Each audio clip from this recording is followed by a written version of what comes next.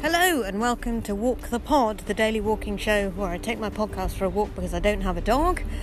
My name is Rachel Wheely, a comedian walking a cycle path in southwest London. And it's Friday! Yay! I am done in, poddies, let me tell you. It's been a long week. Well, it hasn't been a long week, it's been a big week. Had towel day on Tuesday. Had the interview yesterday, which I'm now just kind of like fairly exhausted by. I think I need to work out a more sustainable way to do job hunting. It's like I'm putting too much into this. Should not be this wiped out afterwards. Although having said that, one of the things my therapist is always at pains to tell me is that there is no should not feel like this. So, I am just going to embrace the fact that I do feel like this. I feel exhausted, but I have actually given myself the day off. So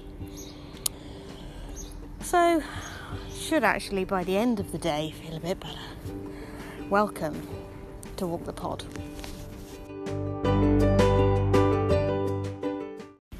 So I want to be bringing you a nice upbeat, energetic Friday podcast, but I don't quite have it in me. So the first thing I'm going to say is go to Nige Beats and check out the new episode, Guilty Pleasures. Nige Beats is a fantastic music and chat podcast by my friend Nige in Galicia, and he has made one of these with music in, which is how this used to be, but these days is just me walking the cycle path and talking about what I can see directly in front of me, which today is all the usual things that you find on a beautiful, glorious, sunny day on a cycle path, i.e. lots of pups, people and cyclists zooming around.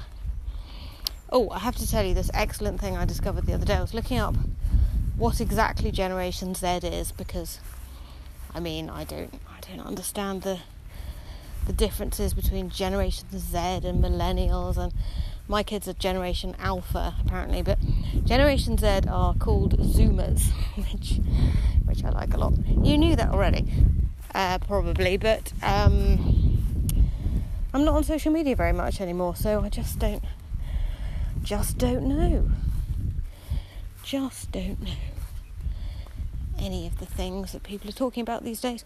What's been quite nice actually is just like dropped the kids off at school this morning and walked home, walked past a few people, and people are having conversations about things other than the pandemic and vaccines, which is nice because it's been a long time since I've walked past people not talking about one of those two things, so that's quite good.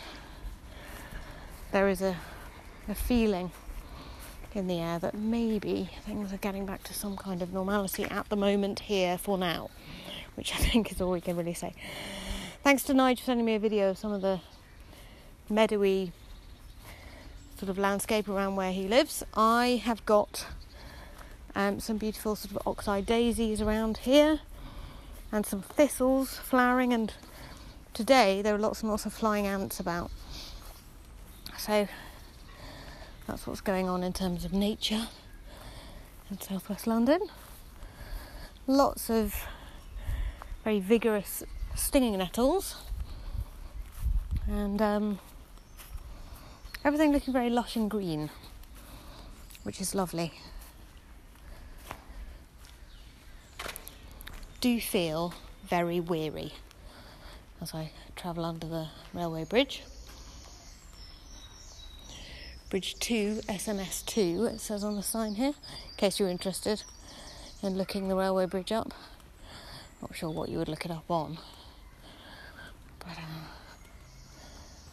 there we go.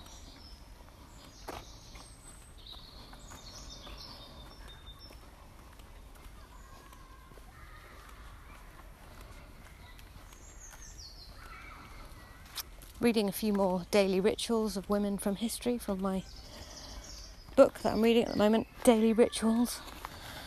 One sculptor whose house just absolutely full of wooden sculptures, to the point where the bath was full of wooden sculptures, the stairs had wooden sculptures all over them, and so something that seems to be a recurring theme in this book is that a lot of artists just kind of abandon their entire existence to their art. You know, they don't really take care of themselves. They don't really interact with many other people. I subscribe to a brilliant newsletter called Letters of Note, and in one of those yesterday it had various responses by various artists to various invitations, and it was all these artists basically saying, I'm not going to come and do this thing you've invited me to do because I need to just do the art that I'm doing, which is fairly incredible, isn't it? There was one. Now, who was it actually written by? Can I remember?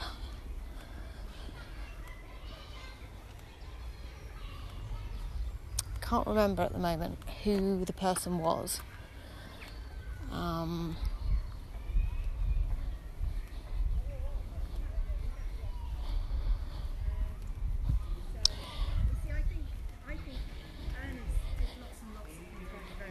Anyway,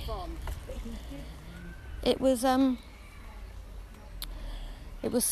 artist responding to a writer, I think, who was inviting him to go and host a dinner somewhere, and it just said, "Dear blah, thank you for your invitation to come and host the dinner on the top floor of this posh restaurant in New York," or something like that.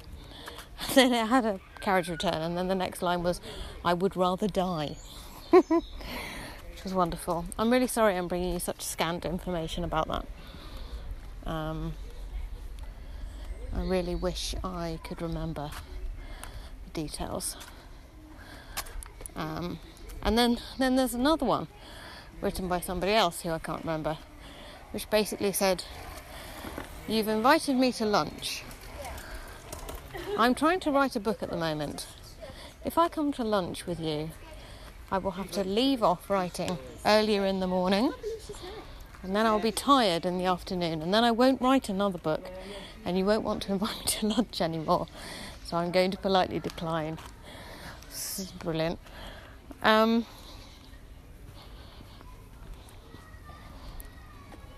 to have a huge amount of respect for artists just sort of controlling their own lives. I read a whole book by John Steinbeck called Working Days, which was about his sort of daily rituals when he was writing The Grapes of Wrath. It's much better than The Grapes of Wrath, this book. Tried reading The Grapes of Wrath and I was just like, can something just happen? But the Working Days book of his sort of journal of writing the book is fascinating, because it is basically just him being enormously stressed about the fact that he's got this book to write. There's a sort of retrospective coherence to some of this, because we do know that these people are kind of, successful, and therefore you kind of read John Steinbeck stressing about his book and you think, oh, don't worry about it, John, it's going to be a classic. But of course he doesn't know that. Although he's also got to a point, interestingly, where he wrote once about how he went through a certain period of his life where nobody would pick up anything that he sent them. And then he's got to a sort of certain level of fame where absolutely anything that he sends in to a publisher, the publishers think it's the greatest thing ever. And he finds that very, very distressing. And I think there is something very, very distressing about that. Because there's something distressing about nobody taking your work seriously unless you're well known. And there's something really distressing about people taking your work over seriously because you are well known.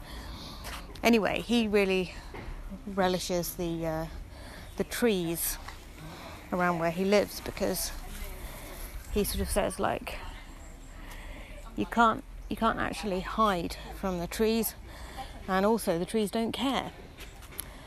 And so secluding himself in his writing cabin is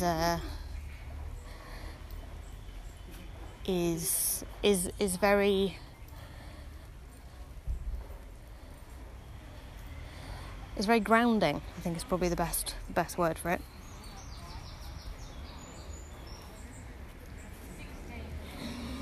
I think the hay fever's returning. So I'm feeling very moved to tell you about these daily ritual stories, poddies. So what I'm going to try to do, I'm going to try and bring you some more stories of creative people and how they spend their days. Bless me. And I'm going to try and remember the details this time. I'll try and remember the names of the various people, because that is kind of critical, isn't it? Doesn't really make much sense otherwise. I feel like it was. It was like a bad flu or worse than. I feel like it was Pinter actually who wrote that he would rather die. Anybody know Pinter? Does that sound like the sort of thing Pinter would say? Email me, rach@rachelwheely.com. Bless me again. Or go to rachelwheelyisfunny.com and leave me 59 seconds of your beautiful voice to let me know. Right. I'm going to go now. Thank you for walking with me, as ever. Don't forget to say hello and send me a pep talk about my job hunting or something. I don't know. Whatever you like, really. Remind me to take my hay fever meds and take care of yourselves. I'll be back with episode 11 tomorrow.